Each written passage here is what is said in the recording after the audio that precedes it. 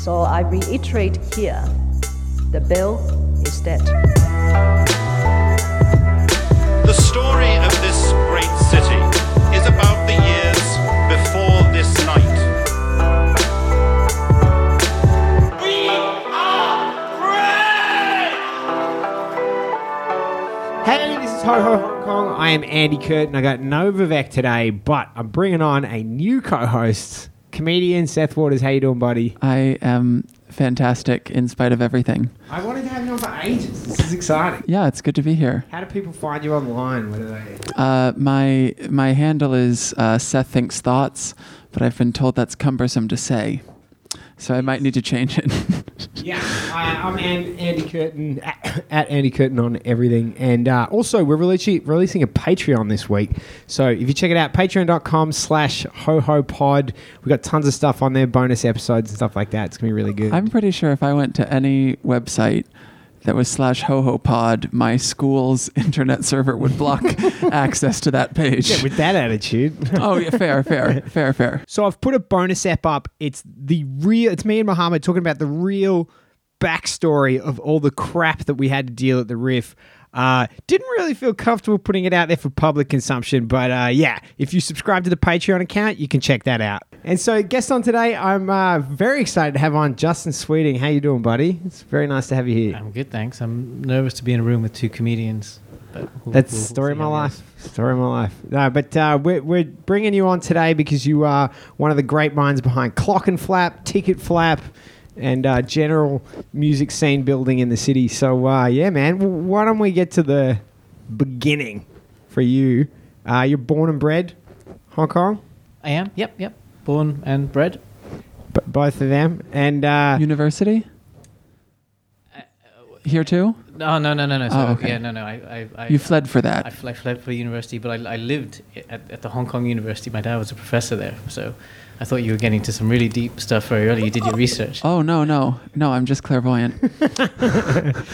So wait, did you live as a child at HKU?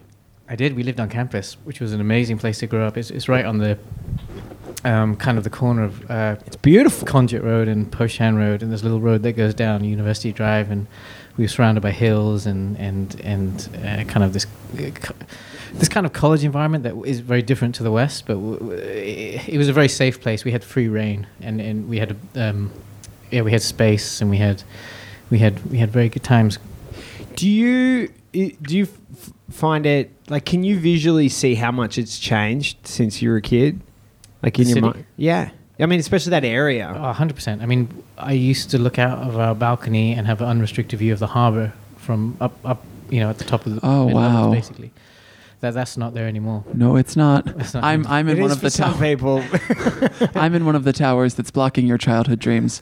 So, thanks. The view's great.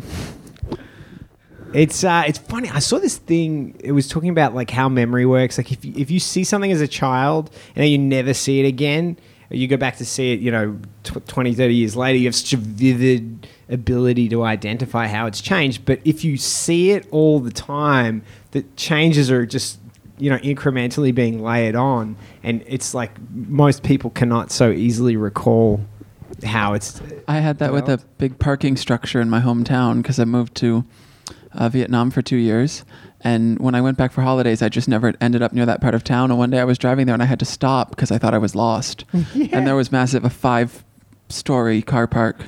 But anywhere like that you like holidayed as a kid or something that you really got away from. It's like, whereas like you think about places that you're in all the time. I mean, I have little kids. People are like, oh, he's grown so much. I was like, has he? Looks the same as I remember him. What do you think has been like the? I know it's hard to summarize in a sentence, but like, what do you think Hong Kong's changed a lot in the last couple of decades? And what do you reckon are the big changes? Hong Kong has changed massively in those decades, and changed on all sorts of fronts. I guess it's a tough question. I know it is a tough question, but it's so interesting to think about. So, like, in the the space I occupy in terms of the music scene, let's say, when I was a kid, this was kind of one of the more arid landscapes to be a kind of music geek, which I was. Like at the time, you know, you could get there was one newsagent that we knew of that sold The Enemy and The Melody Maker, which would be 6 months old. Yet we would go down there religiously to buy this thing, and all the news that would be old. We would used to go to all the kind of record and CD stores and have to literally mark down how many copies of particular albums we wanted, and they would specifically order those in for us. And it was in terms of live music, there just wasn't any. There was, you know, the Fringe and the Wanch and places like that were around. They did and they've been around 1986, I think. The Wanch opened in. Yeah, right. And, amazing institutions, but there wasn't much diversity of music, so there was a lot of kind of heavy rock and metal going around at that time, and there was these scenes weren't fully developed, and in the local scene there was kind of maybe a more kind of electronic pop edge coming from an underground, but still there weren't enough pieces in that puzzle to really have anything develop. Do you remember your first live show? 100%. So the first live show we went to, I was probably 16, and Wedding Present, this kind of post-punk band, this kind of cult post-punk band, for the most odd reason ever, played the Koshan Theatre in Kowloon. And so me and all my friends who were all similarly musically obsessed, we all piled down there together. And I remember so vividly this moment where, you know, sometimes a roadie or one of the techs will come out and test the music gear before a show came, and the drum tech came out just before the show and just hit the bass drum. You know, he just hit the bass drum and just made this boom, and all of us were at the front of the stage, and we felt this feeling reverberate through our bodies, which was like the most incredible thing we had experienced ever. Like we'd known music to that point by listening to it headphones, listening to it on the stereo. We could not fathom that was how loud that sound was meant to be in real life. And so once we experienced that, we all looked at each other and were like, what the hell was that? It felt like an earthquake. And then when the band came on and started, and we liked the Wedding Present, but they weren't our favorite band or anything. But it just absolutely blew our minds. We could not understand that this is how live music, this thing we love music, but this is how it was meant to be experienced in all its visceral glory, really made a proper impact on us. And it was something to this day I always remember. And I'm sure on some subconscious level I knew that I wanted more of this in some way, even if it was just going to gigs. Sounds like that drum beat shook you pretty good. It's funny, like I think of the West kids are like, yeah, my first live concert was a Wiggles concert, and not me, but I'm just saying. They're from Australia. Yes. They were the highest paid band in Australia for like a decade or Fruit something. salad. Yeah. Yummy. It's a great song. Classic. It gets played in my... Actually, Wedding Present did a great cover of Fruit Salad in their 2001 studio album. They sold out.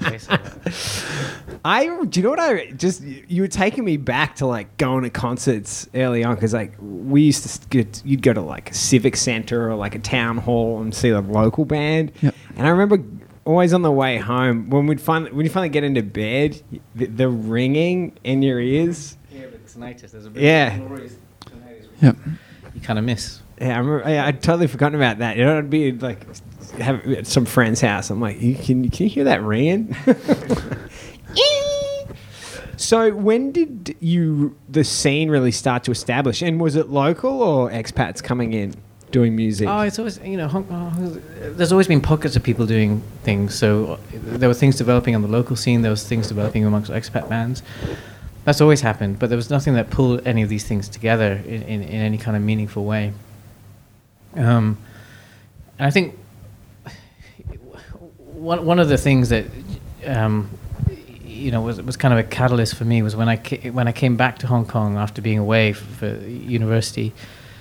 Things were exactly the same as they were when I was a kid, and there wasn't much happening, and everyone was complaining about it. And meanwhile, you've been seeing some music shows. I've been seeing some music shows, but also I'd always kind of played in bands, and my route into the kind of music industry was the kind of failed musician route. So when I was in the UK, I went to I went to university in Bath, which is a very a very small city. And it's much like Hong Kong in many ways. It wasn't, we played in a band, and it's no big deal to be, a slightly more medium-shaped fish in that kind of pond. That is the first time I think anyone has ever compared the medium-sized town of Bath, England to Hong Kong. Yeah. I see it now. Yeah. I see it. Dim sum everywhere.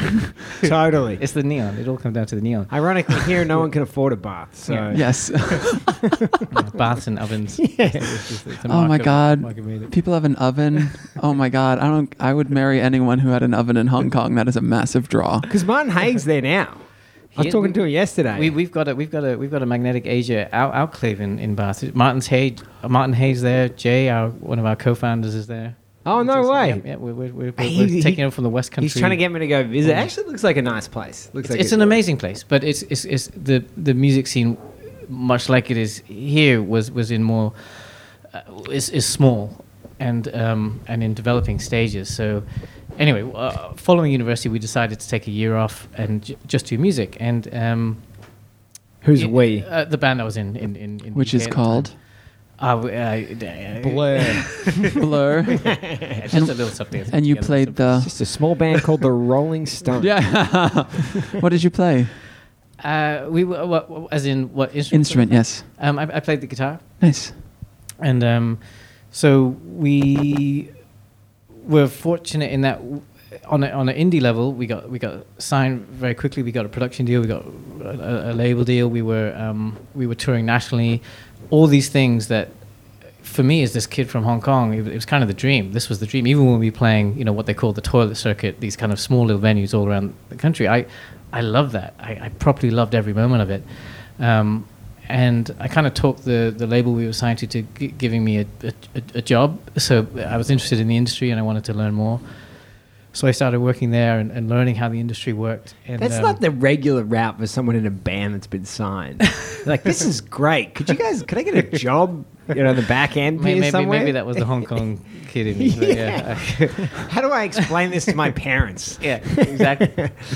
How can I get support for this? I enjoy the term toilet circuit. I think I would say, and Andy would agree with me on this, that we proudly have a toilet circuit here in Hong Kong on And the comedy nothing scene. else. The plumbing That's might it. be, That's the it. plumbing That's it. might be out. When the bar is so small that you can hear the flushing from the stage. I in my world have dealt with a lot of music promoters, and a lot of them have done some pretty big stuff. And comedy is always a bit different, but comedy certainly. The toilet circuit's the best part. They're the best rooms. They're the great 100%. live experience. No question Yeah. about it. 100%. Intimate there, and that's where you have proper feedback, right? And when I talk to these guys, like some of the older dudes who've done like there's one guy we work with who's Neil Thompson. He runs. Neil Thompson. You know Neil Thompson? So he's done Guitar. everything. He's done like Michael Jackson. He's done the biggest acts in the world. And you talk to him. He likes to talk about doing In Excess a million years ago in the smallest venues that they ever played. Like that was what he wants to chat about. But yeah, those are the good. That's where the memories are made, right? But it was fully so. We did that year. I was working for the label, and then so the first year went really well, super fun. We decided to do another year, and by the end of that second year, I could feel that things had kind of plateaued. The shows weren't getting bigger, and everything I was learning at the label was teaching me or showing me that actually, if you weren't on this certain path, it was just nigh on impossible for us realistically to break through and make it in any meaningful way. So I didn't want to be a bitter 30-year-old bitching about this in the musician's pub. So I decided it was time to come back to Hong Kong and come home. And when I came back home, what was so eye-opening was that nothing had changed. It was exactly the same as when I left. And musically. And so rather than complain about that, I thought, well, actually, we can change this. What year are we talking here? So I came back in the early 2000s. Okay, so post handover. Post handover, yeah. I was post handover. So, but Hong Kong was still, there was a lot going on in the city, but culturally speaking, not much had changed at all. And I actually One thought- cannot live on Cantonese opera alone. No, that attitude. That's fair. That's fair. And so it was very, I actually saw it as a massive opportunity. I thought, well, all the things that because at the same time I was pretty despondent about the state of the industry in the UK. I thought, wow, this is, you know, there's all these gatekeepers, there's all these structures, there's all these ways of doing things, and it just didn't feel right to me. And here, everything was open. There's this delicious grey area where there's no rules, and you can kind of just try stuff and do things, and if it works, great. If the city will give you a chance. And I just started connecting the dots and trying to fill in the little holes that we could see that were around. So we started doing shows, and very small shows in small venues, and slowly built them up. And then I met Mike and Jay, who we all had a really shared vision about what would be fun to do, and that was to kind of, you know, there wasn't a festival in Hong Kong that was of the kind that we thought it needed, was the kind that we were missing, and the kind that we thought could really could just give people some fun and shared inspiration. And so we set about doing one. And did you, at the time, was it a one-off, or what did you have in mind? We didn't have How big were your expectations of doing it. No, tiny. One of the things that really bound us together was the fact of... We're talking about Clock and Flap. This became Clock and Flap. So this is Clock and Flap. This was kind of 2008, I guess. Good year.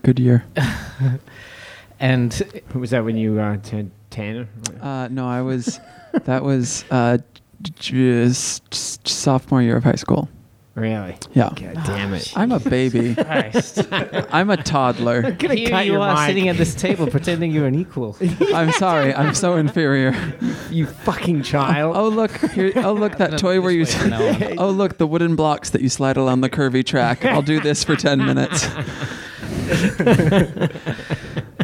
So yeah, one of the things that really bound us together was like, let's just be completely sincere and authentic in terms of what we're trying to achieve. And we don't have big budgets, so let's just do the best small festival on a low budget that we possibly can do, and just be happy with that. Let's just create the very best experience we can at the financial level that we are capable of doing, and not overshoot, not promise to do anything that we're not going to do. Just You're like the something. opposite to every festival promoter ever. 100%. Be happy where So you weren't like, we're going to fly in tanks on helicopters and get Oh, every yeah. big band that's ever... Yeah, my cousin knows how to fly a helicopter. He can do it. Yeah. I'm sure Beyonce will be fine with this once we've marketed her. Dude, we don't need Beyonce. We need bigger. How did you feel like you had the network? Did the first year, did you get big bands? Like, No, we got small bands. That was the whole thing. So we knew from the very start, okay, we looking down the road, we will not be able to compete on budget, and we will someday, if this goes well, somewhere down the line, someone is going to come in with a bigger budget. They'll be able to bring a band. So Live Nation. So the whole theory was let's create something that's not dependent on that lineup. Let's create this experience that we define as Clock and Flap. And one of the reasons that word came about is we wanted something unique that wasn't tied to anything else, but would just describe what this thing was.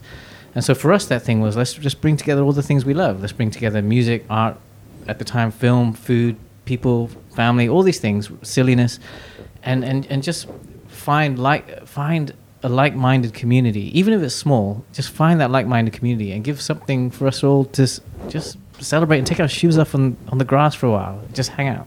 Were there any festivals in particular that you had in mind as you sort of... I think we take influences from all over the place, but there wasn't anything we wanted to replicate, because we knew that.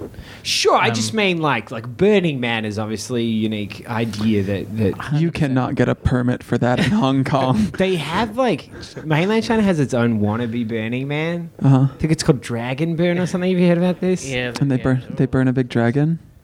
Yeah. Okay. Yeah, I think there's a lot less drugs at that one, if I had to guess. Yeah, no. I haven't been A lot more doing it. selfies.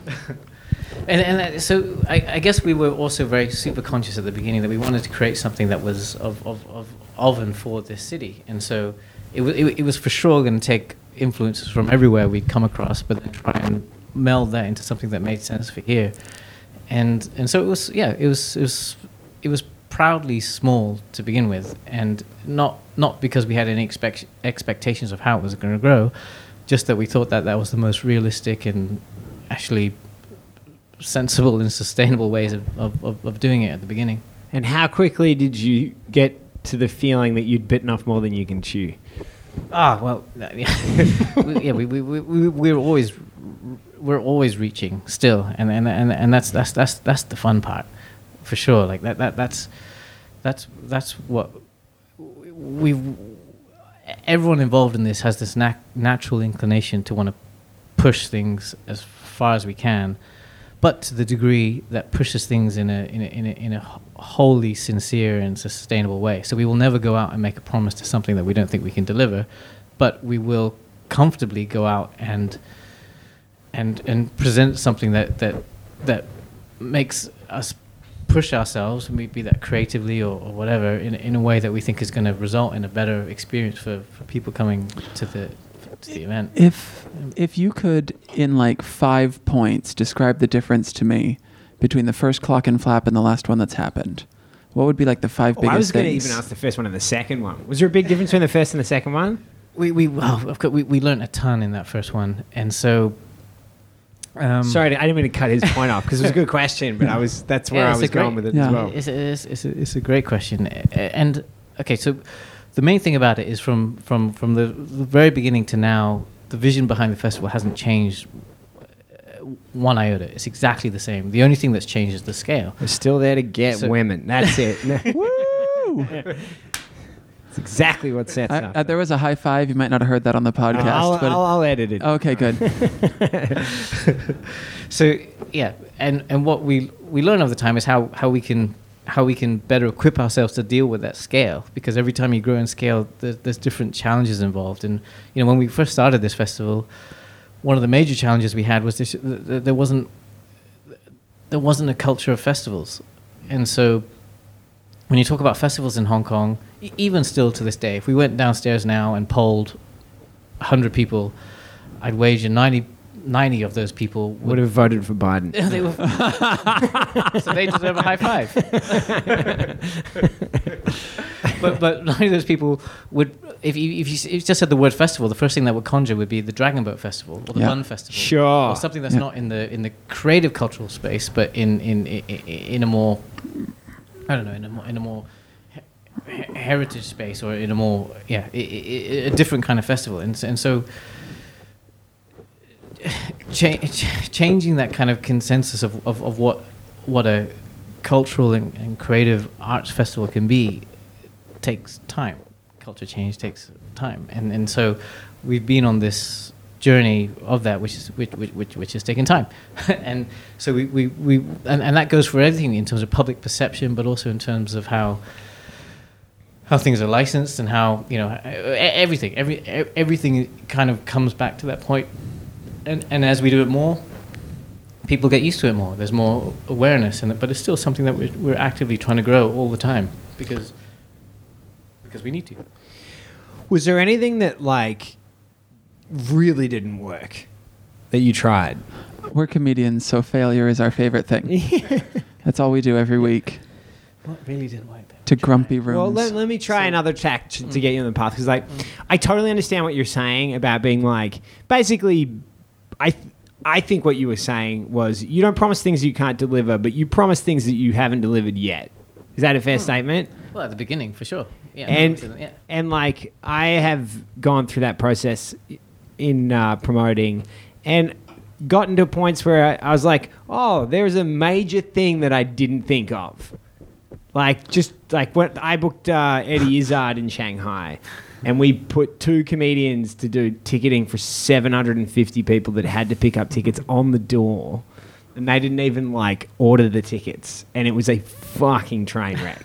It was and the show nearly got shut down with Eddie there because the cops we'd had a curfew, and 750 people very angry. And these when you get to work with these roadies, they just fix anything. And this dude, the venue manager, just walked out, and he just went, spoke to the security guy, grabbed one person in the line and went, follow him, and snaked 750 people through, to security and just walked the entire room in, sat it, locked the doors, and we started it in 10 minutes. Do you have like... but you know what I'm talking about? Where you're like, yeah, I can of do course. this, and then you get there and you're like, Yeah. oh, this So is what a lot happened more. when you booked Eddie Izzard? Yeah. Oh, dude, he's booked Oh, it bigger was acts than seamless. that. Yeah. Oh yeah, that was the second year. I got Izzard in the second year. So touch. We've not had the train wreck experience yet, but also thankfully because now it's not all left to. We've got far smarter people in our team than. And you get certainly than me. experienced people in Yeah. the crew, right? And it's amazing. You know, our executive producer Matt, people like Mike, they're very process oriented, and they. We go far above and beyond what even the kind of local, I guess, conditions are for doing an event, just because we feel we want the event to be at an international standard. But I'm trying to think of something funny. It doesn't have to be funny. I mean, it's just those. I mean, I'm more interested in those moments where you try and tackle a big thing, and you know, it's nice when you I mean, we can. do this all. I mean, even just recently. You know, we launched this music platform called Clock and Flat Music, and that's nothing like. There's no part of that naturally was, personally speaking, in terms of something that feels like it's something I can do. In terms of hosting like a kind of online radio show, that's completely something that has high potential for complete train wreckness. But we approach it with this thinking of saying, let's just start everything small, try and grow it organically, figure out, and go into it with the knowledge that we're going to learn a lot by doing it, and the process of doing it and experimenting. And we're so lucky, you know, to get to do this as our jobs. We get to come in and experiment. Let's try and make a radio show. Amazing. Okay, I'm not the most natural host to do that, but I'm more than happy to give it a go and learn as I'm going and try to figure out what works and what doesn't work or what might resonate, and that has high potential to be massive kind of pie in the face style stuff. But it's in the bigger picture, it fits so well with our mission of just trying to keep sharing and introducing great music to great people. And so I'm more than happy to do that, despite my uncomfortableness, kind of in as you can tell, behind a microphone. I'm writing down great music for great people because that's good. Is that on the wall somewhere in here? Like our vision, our mission. Do you have your mission on the wall? It's a big thing. You got to put the vision and the mission on the wall. Yeah, and then make everybody music for me. Yeah. Yes, you would start and it would just be all of Andy's favorite bands and the entire population of Hong Kong standing there going, No one else knows. No. Have you? What's your favorite act you've brought out? Impossible to answer because What's some of the ones that you really enjoyed? Again, because each one has got there's a backstory to pretty much almost every act that is booked and why, and there's very, you know, the festival is super interesting because it's all about trying to, well, for me it's all about trying to create this balance, and kind of like what we talked about earlier about this festival being in and for the people of Hong Kong and this in the city, like right from the beginning have wanted the programming, the lineup to reflect that in terms of this kind of melding of East meets West, this kind of merging of kind of classic influences, but also really kind of emerging kind of new artists. All these things come to play, and so I really take so much pleasure from all parts of that spectrum, and it's really difficult to figure out. Or Just name a band that you enjoyed that you saw at one of your festivals. I know the answer to this one. Well, the other thing I should say is I actually don't get to see many bands from at our festival. Yeah, This is the thing, is like people will ask me questions. They're like, oh my God, you get to do stand-up comedy. That's amazing. And sometimes it is amazing. Sometimes it is like an experience. And sometimes it is just a job. It is Thursday night. I don't want to be here. I'm going to get up on stage and make them laugh for 12 and a half minutes. And I'm not going to enjoy it. quiet. And Even though I'm killing, even though they're having the time. even of though their the thing is, like, I'm standing there being like, oh my God, it's Thursday. And when you're running something, like, you're there 6 hours before everyone and 12 hours after everybody life. They're leaves. there weeks before And it's like, festival. yeah, I've run a lot of events with my mom, like big fundraisers and stuff. And it's like, everyone comes and then they're like saying, oh, to my mom, they're like, oh, this is amazing. You did such a good job. You should feel proud of yourselves, right? And then the minute they all leave, my mom just starts chain smoking because she's fucking exhausted from the day. Yeah. It's exhausting. I can't tell you the thing the artists I've loved the most because there's so many, but I can definitely pinpoint the time I liked the least, which was the time that I played at Clockenflap. And that was miserable because the whole time in my head I was just thinking about all the other things I should have been doing at that time, or all the other things going on that I had to. It's impossible to disassociate yourself from the organizer head and just be in the moment of playing. That was miserable. So it doesn't answer your question at all. What countries have you had acts from, represented from, and are there any countries you're trying to get acts from going forward? I definitely do not think in geographical terms, but the acts we don't have artists from tend to be ones we cannot get visas for. So is that an issue? Who can't get visas for Hong Kong? It's very difficult to get working visas for people from Vietnam, for example, in Hong Kong. Really? Yeah, and Oh yeah, that makes sense. The boat people. Yeah, it's a performing visa though. And so we've had artists in the past where we really, really desperately have wanted to present certain artists, and it's just not been possible. The immigration department here, though, you do get a dialogue with them, which is a little bit different. Yeah, and No, it's fine. And have you gone to bat for any and gotten across the line? We've not been able to get anything across the line in terms of what is not their standard protocol. Really? Whereas what I say is so good about the system is that it is a process that works in terms of we know how long it takes to get a visa. We're certainly able to expedite visas when we need to, and they've been very, very helpful on that front. But in terms pretty of easy to get them for developed countries. super easy. Hong Kong is for performance is ridiculously easy. Yeah. You just try mainland China. Yeah. It's just- Oh yeah, my god, it's just a totally different process. In fact, Hong Kong's one of the easiest in Asia. I think Singapore is probably the only one that's easier. Yeah. It was a lot easier, to be fair. Singapore, you just show up. If you're an American, you can just show up.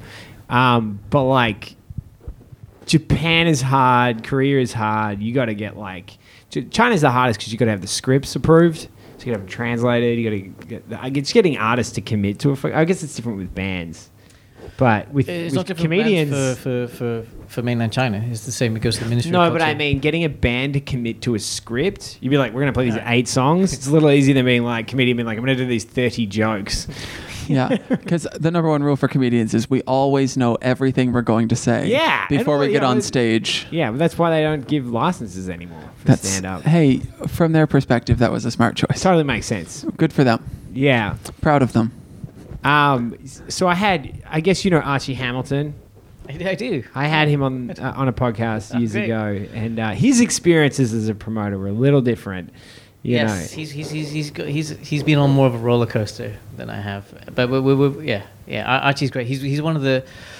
When I first started doing shows here, those kind of small, intimate shows that we talked about at the beginning, he was one of the persons I really connected with because he was doing very similar things in China, and we were both trying. So we ended up kind of creating this circuit at that level of artists and doing a lot of we work together a lot.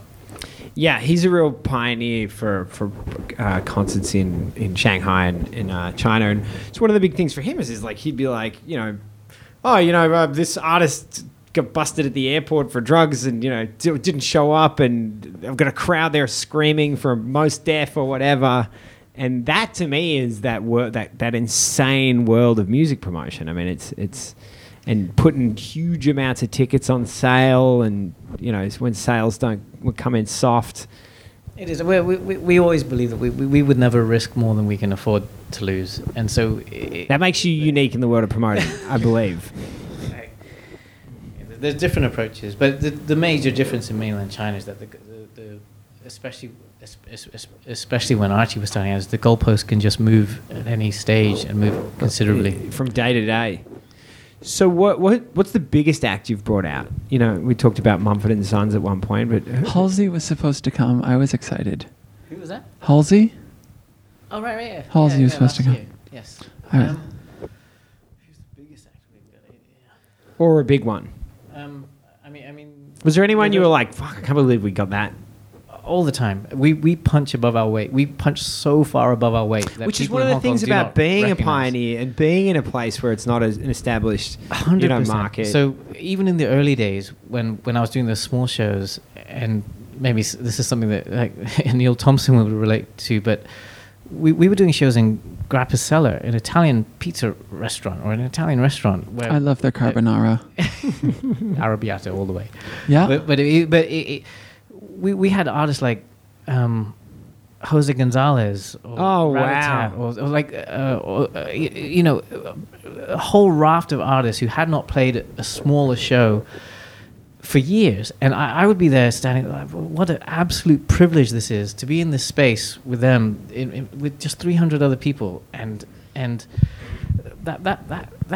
so special. It's so special, and we from that level up even to the festival, where the festival punches so far above its weight in terms of what we can honestly afford in terms of budget, because artists really want to play the festival, because it's really registered and established itself as being a key kind of taste-making event, where the artists who play Clockenflap tend to get all the bookings for all the other festivals in Asia and beyond the years afterwards. So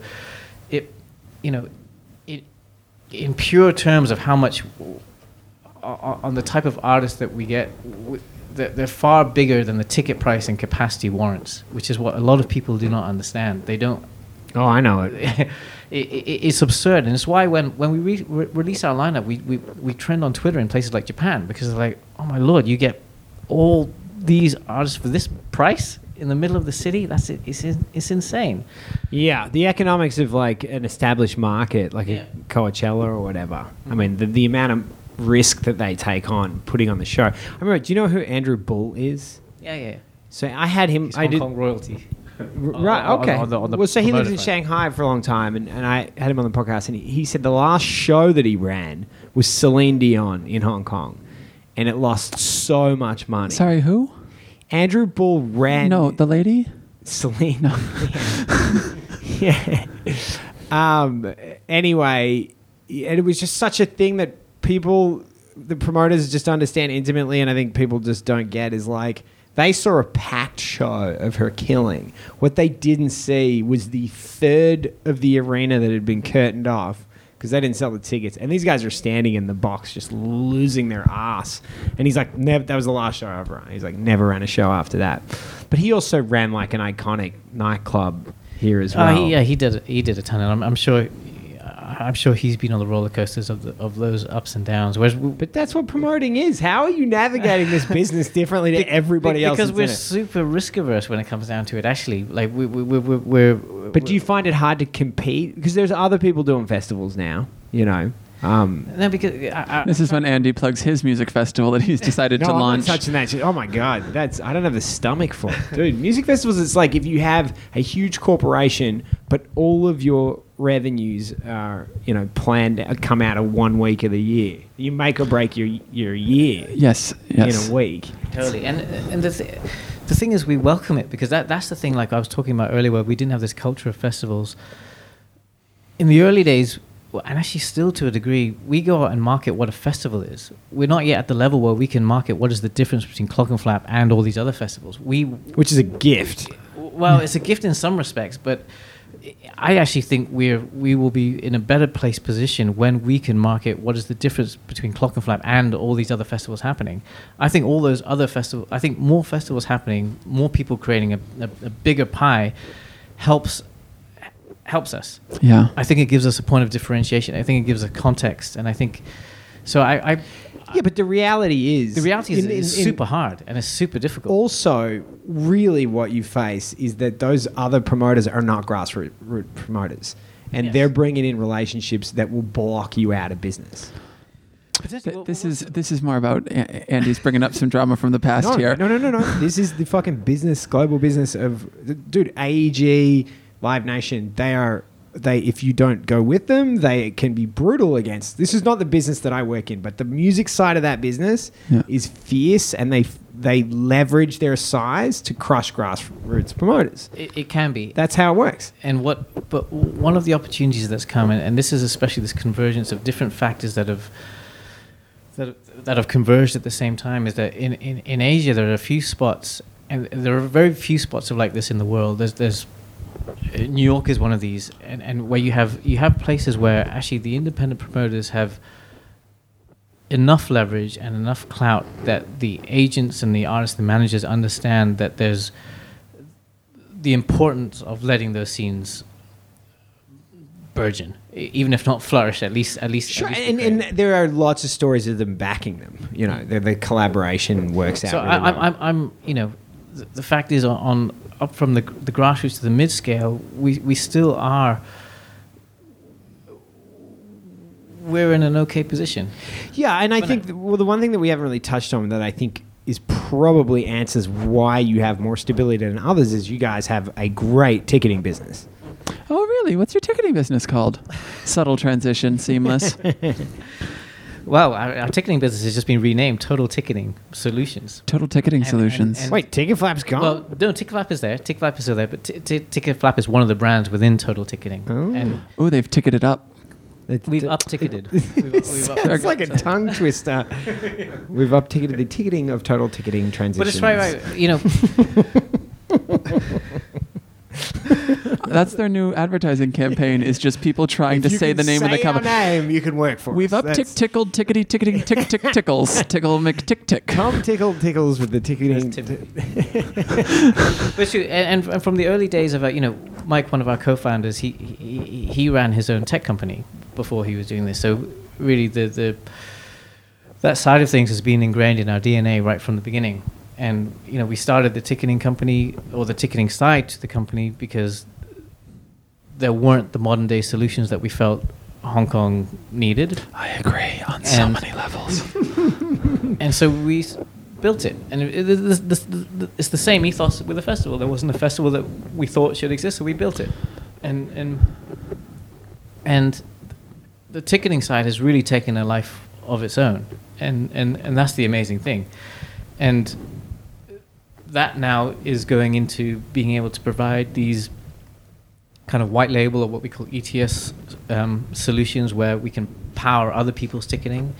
Effectively, everything we do, we've had to build it ourselves because we need it, and then the idea is to offer that out to other people so they can make use of it too. And the ticketing is exactly the same. And so in the same way, ticketing has now become something where we power various other people's branded ticketing shop fronts all across the city, but all across the region, and that's only going to grow. And that's the next step of that is then to integrate the kind of live streaming part, and the kind of. I think we've been well placed in that we haven't had so much of a legacy. Decades of being classic promoters. We've approached this from saying, what can we do here and now, and be super open-minded about how we move forward with that, and understand that actually with this group of people under this roof, we can kind of do all sorts of things. And if it makes sense to try it, let's try it. Do you feel... I'm just looking around. They had Sigaros. The Icelandic, I'm probably not saying it right, but they're this wonderful hypnotic Icelandic band. And when I was in high school, my dear friend Brian Fanning got very into them. And I remember after I listened to the music, I went back to him, and we were such nerds. I was just like, "Are you smoking weed too?" And he was like, and he literally said to me, "No, wait, what?" And I was like, "'Cause that's what you smoke. That's what you listen to when you smoke weed." I didn't know. We were 15. No one slept with us. Okay. I'm just looking. They've had so many people here. You just look at... So Seth's just looking at the post. He's realised the posters on the walls of Yes. people they've brought out. Has COVID been the hardest thing you guys have had to deal with? Actually, no, I wouldn't say so. I'd say the early What was days What was harder than COVID? in the beginning, doing what we did was it was as close to being impossible without literally being impossible. It was so difficult to try and create something like Clockenflap because there was no process. There was no pathway for us to do it. So we had to, we had to basically pioneer and furrow this way forward where there wasn't a path. And so those days were very difficult. And just not having the consistency or the availability of venues is a massive challenge in Hong Kong. Oh, it's crazy. The shortage of venues here is insane. I just did a unit with my kids in school on Cantopop, and we kept watching all these songs, and one of the kids said, "Are all those songs in the same place?" And they are. They're all in Hung Hom Stadium, which is this big stadium where every Cantopop star does their big concert and then their 20-year return to the big stage. So we saw Hacken Lee and Andy Lau, and that's it. And we were watching the videos, and part of the assignment usually with the kids is I make them go look up Cantopop performances, and they came back to me and they were like, "It's the only place that does music." I was like, "I'm sure there's other places, but yeah, there's no room here for a big thing except capitalism. That's the only one." Now, that just reminded me that last year there was 2 weeks in this city where the protests went from being a thing that we felt safe around to just being an absolute nightmare popping up everywhere. At the university standoff. Exactly. That's when Clockenflap was supposed to be. And I remember it because I was so excited about going. That's such a stressful thing to go. And that's what I'm talking about, this music promotion stuff. Is like you've got all your year built into this thing that's coming up.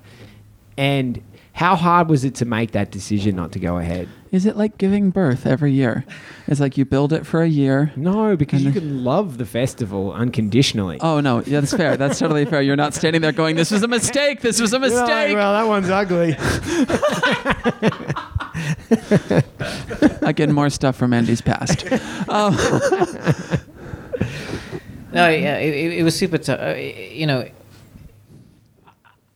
Our take on it, or our policy was, we were going to push forward for as long as we were able to push forward and hope that we could realize this event, because we thought more than ever the city needed it, right? The city needed it. And we could really do with people coming together. And actually music, it really is one of the most universal art forms. It really would have brought people together for a moment that we could have all done with. But ultimately, the decision was taken out of our hands. So, it got to a point where it just wasn't tenable. And so, we were told it's not tenable. And so once that happens, did the decision get made for you? Yeah. I mean, not just like literally. Did someone say like, "Yeah, this is up"? Yeah, okay. Yes. And we had a lot of support up until that point, and I think everyone wanted it to happen. I was very. It was actually Carrie Lam. He got a personal phone call from Carrie Lam. She was very polite. She was excited for Halsey. She was sitting on a pile of money. Sitting on a pile of money. Cash. And that's and it sucks that like COVID and protest. That's 2 years in a row. That's 2 years in a row. So we're very much looking forward to. We've got a lot of pent up desire to, and I think the city does, and I think having a real moment where we can kind of all explode kind of collectively in joy and inspiration is much needed. What do you hope to see at that next festival? Well, all we keep hearing is this kind of pent-up demand, and that people want, and we've seen it every time things, restrictions relax a bit, people are hungry. Mate, we were sold out. When we were running, we were just selling out. We sold out like 8 weeks in a row. Yes. So it was a great time. Yeah, amazing. And I want people not to take those opportunities for granted. Like it gets to a stage where, from where I come from, we talked in the beginning about the early days, we didn't have these opportunities. And since then, we've had a generation of kids who've grown up with something like Clockenflap that didn't exist before. And it gets to a stage where people actually don't necessarily appreciate what that opportunity is, because these things are, what this year has shown us is that things can change instantly. And events like Clockenflap, like the comedies, like all these things, they give real opportunity to elicit lifetime memories. and really have these moments that can't be replicated, and they're only experienced when you're there yourself in these moments. And so I'm really hoping that next year we make the most of them in whatever shape they may come, whatever event that might be or whatever connection that might be. People take those chances to connect and be together and enjoy some collective inspiration. That's what I'm hoping. No, that's great. Personal question. If you, just you, purely for you, planned out the docket on Clock and Flap, who would be on your personal Clock and Flap? I was just going to ask that same question. No, you weren't, you liar. You liar. Similar. But if you were just like based on your playlists of your... Well, I was going to say, who do you want to see on there that you haven't gotten yet? Yeah. Dream big. Well, the thing is, I'm not. Here we go. You know what I'm going to say. So Mumford and Sons. Mumford and Sons. But the bigness of the artist is of no consequence to me. So if you told me to dream of everything, I would probably choose this.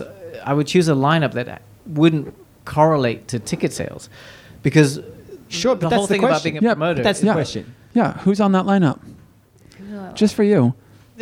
Just for you. Well, I'll tell you. So last year, 2 acts that didn't play that would have been the best thing that never got to happen in Hong Kong was the Idols and King Gizzard and the Lizard Wizard shows. Those, what excites me as a promoter, and when I talked about not being able to watch many shows at the festival itself, is the moments I get at the festival, I watch the crowd, and being able to program stuff that 100% is going to blow people's minds.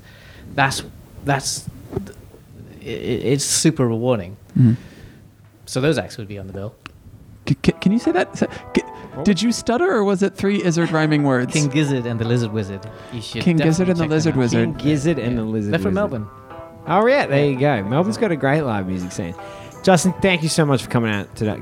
It's been awesome. It was fascinating to hear about the development of it, and I got to tell you, I cannot wait for 2021 Clock and Flap. It's going to be the bomb.